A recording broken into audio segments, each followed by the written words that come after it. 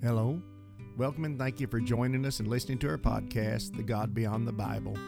Our podcast is released weekly each Friday. The content of each episode is based on the questions and curiosities we all have about God and the Bible. Many of our topics are considered taboo in the minds of the mainstream church. You will find our discussions to be, I think, refreshing and often far from traditional. But we don't just skirt around these complex issues, but confront them head on, and not in the way you're used to hearing them discussed on typical Christian talk shows. I'm Alan Rowland, creator and host of The God Beyond the Bible. As of the launch of this podcast, I've been a pastor for more than 35 years. My co-host is my daughter Trayson, and our engineer co-producer is my daughter Tabitha. Our mission is to encourage our audience, along with us, to open our minds to the reality that God is simply too big to be fully explored or experienced by the reading and studying of a single ancient work. In short, the Bible's not the sum of God, and to think this is to limit what He has done, is doing, and what He will do in our future. So with introductions made, thank you for listening, and let's dive into the topic of the day. And welcome, seekers, to episode number 107 of God Beyond the Bible, the podcast made by seekers and for seekers. And this is our fourth episode dedicated to the topic of what happens when we die. We're basing our theory of what happens when we die on the compiled testimonies of thousands of people who have died, experienced the afterlife, and returned. But before we continue, I have a couple of shout outs to Langford and Tatiana. We are glad to have you guys on board. Great. Definitely. Great that y'all are listening. And our quote this week is from Dolores Cannon. She said, "It has been said that once the mind has been expanded by an idea or concept, it can never return to its original way of thinking." I love that. That is good. Well, let's take a moment to get up to speed in the episodes leading up to this one, using the patterns observed in the testimonies of those who have experienced death. We have sort of mapped out a series of events that we might expect to occur when we die. And you're encouraged to go back and listen to all of this month's episodes if necessary in order to know where we are in our progression of events concerning the death experience. In a quick overview, we have died. For the fourth time. Yes. We consciously hovered near the place we died for an unspecified amount of time. We're usually met by deceased loved ones or sometimes an angelic being to guide us on our journey. There's usually a light that we are attracted towards, and that light leads us into a tunnel or vortex that upon exiting, we experience past loved ones and sometimes even childhood pets. We again spend an unspecified amount of time just taking in the vibrant beauty of our surroundings that seem to vary with different people. Somewhere about this point, the majority of the testimonies tell us that they find themselves in a full life review. And the life review might be what some would call final judgment, but we associate a lot of negativity with that event. And again, it's especially strong in the Christian religion. No one wants to talk about final judgment. Right. And we've discovered that contrary to what many teach and believe, we do not appear before an angry God sitting on a throne where we are shamed and humiliated for every sin that we committed on earth. The evidence actually indicates, and we're basing this on the testimonies of those who have gone through the life review. The evidence indicates that in most cases, a being that is perceived as God is not present at the life review, though often there is a supernatural being present to comfort us through this difficult phase. It also indicates that, most say it's like watching a movie or a review of our life, not just the bad, but also the good experiences we've had. Others say that it's almost like a download where we relive each experience, but almost like it is all at once or simultaneous. And also, the evidence indicates that it is our interaction and the way that we have treated other people that is the focus of this review. In fact, most say that the emotional roles are reversed. That is, that the person in the life review experiences the emotions of the people they've interacted with and impacted, whether it was in a positive or a negative way. And this is an exceptionally difficult experience for those who have lived their lives as bullies or who have lived a narcissistic life where others are considered mere objects to manipulate and use for their own gain. Now, for many, the life review also changed the way they think of the natural world. They become aware of the impact that man's activities have on this planet. This life review is the event that changes their whole approach and perspective on life itself, when they return to this realm. As we think about the prospect of a life review, especially getting to feel the emotional damage that we have done to our fellow human beings, shouldn't this be a reason to treat our fellow man with more respect and dignity? Wouldn't it be great if this were what we were learning from our religious influences, the fact that we will relive every encounter with another human being and experience the emotions that they felt in that encounter? I think Jesus even said, not one word, not one I will go undotted, not one T, and we'll give account for every spoken word. Yes. It doesn't mean, that's judgment. We're going every bad thing and not the good. No, everything. What number am I? 6. Okay.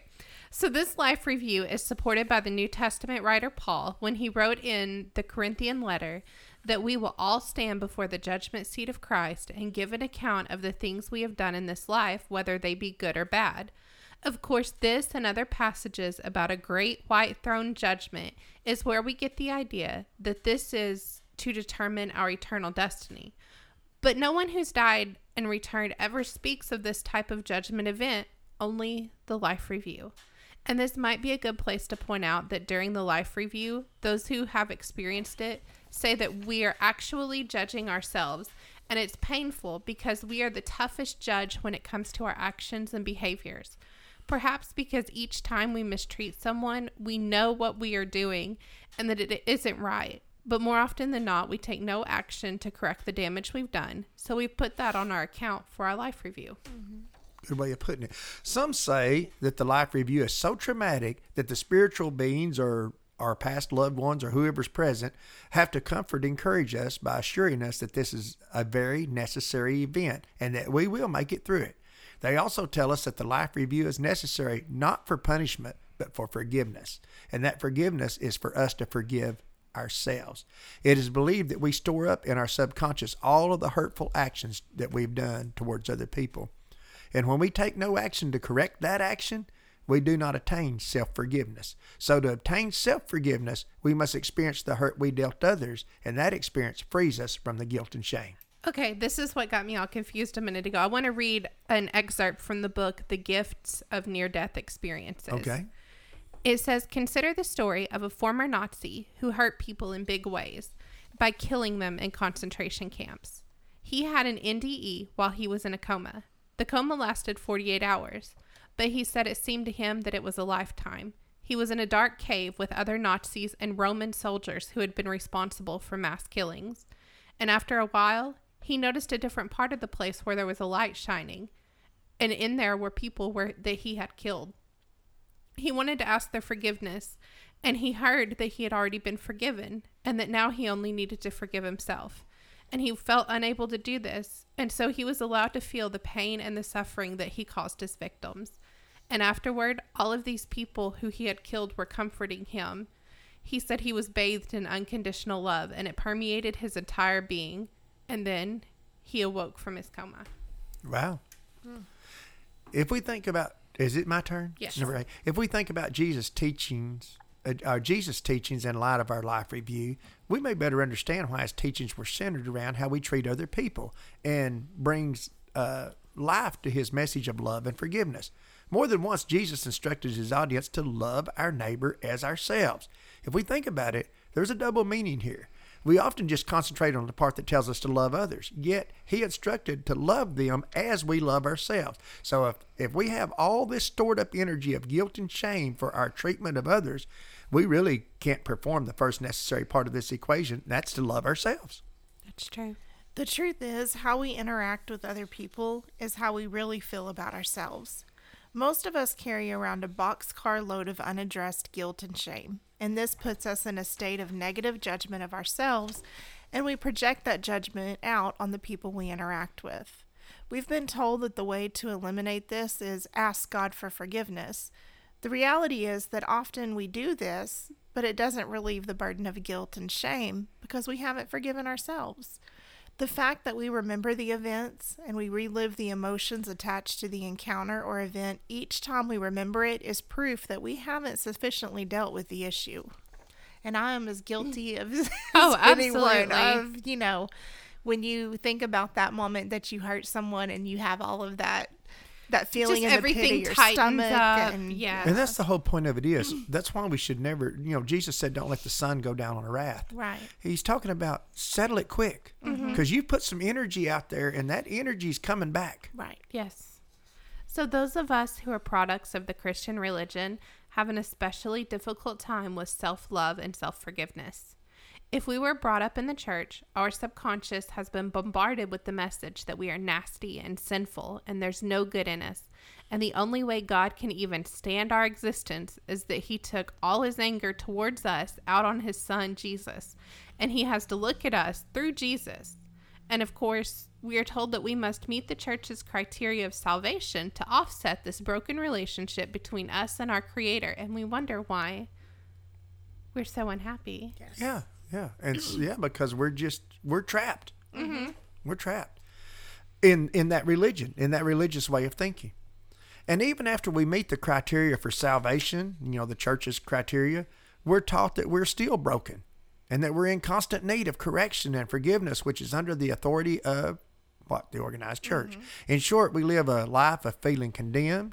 Even our best efforts are not satisfactory with God, we are told. It seems like we may have strayed from our intended topic of the life review, but it's all still connected to it. The guilt and unforgiveness of others, as well as ourselves, will have to be dealt with in our life review. Everyone who has died and experienced this life review returns with a whole new outlook on life, and they deal very differently with other people. They also forgive others for the hurt they caused to them because they know it's a reflection of how they feel about themselves due to unaddressed guilt and shame and having never mastered love and forgiveness, especially when it comes to themselves. And we don't know a lot about what happens after the life review and that we experience total forgiveness of ourselves and everyone that's hurt us, because it seems that this is the point that most of those who return are instructed to do so. The interesting thing about those who return is that they often return with spiritual discernment and abilities that they either didn't have before, or perhaps they had all along and didn't know how to access and utilize.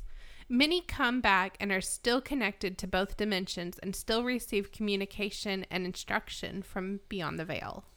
Now, again, we encourage you to watch, listen, or read what people like Dolores Cannon, the author of Between Death and Life, have to say about their research concerning what happens when we die. Now, YouTube has many of her appearances and talks with audiences available. And Tabitha was telling me, you think she died in 2014? I think that's what I read. In 2014? Yes. Roberta Grimes has a book titled The Fun of Dying. It sounds odd, but it's really a good read. I've read it myself, which offers a lot of neat insight on what happens when we die. Roberta has had more than one death experience of her own. Before we end this segment, let us state that most of those who go through these stages of exiting the body, observing the beauty of the afterlife, experiencing deceased friends, family, and pets, and having the life review, believe that they have spent hours in the afterlife, only to return and find it's only been minutes in linear Earth time. This is why most of them say there's no sense of elapsed time there. So next week, we hope to explore the theory that many have, and that is that we actually chose to be here and made a pact with others and laid out the experience we agreed to have right down to the way we would die. But until then, may God's unconditional grace, peace, and love be on, in, and radiate out from each of you, our fellow seekers, from all of us here at God Beyond the Bible.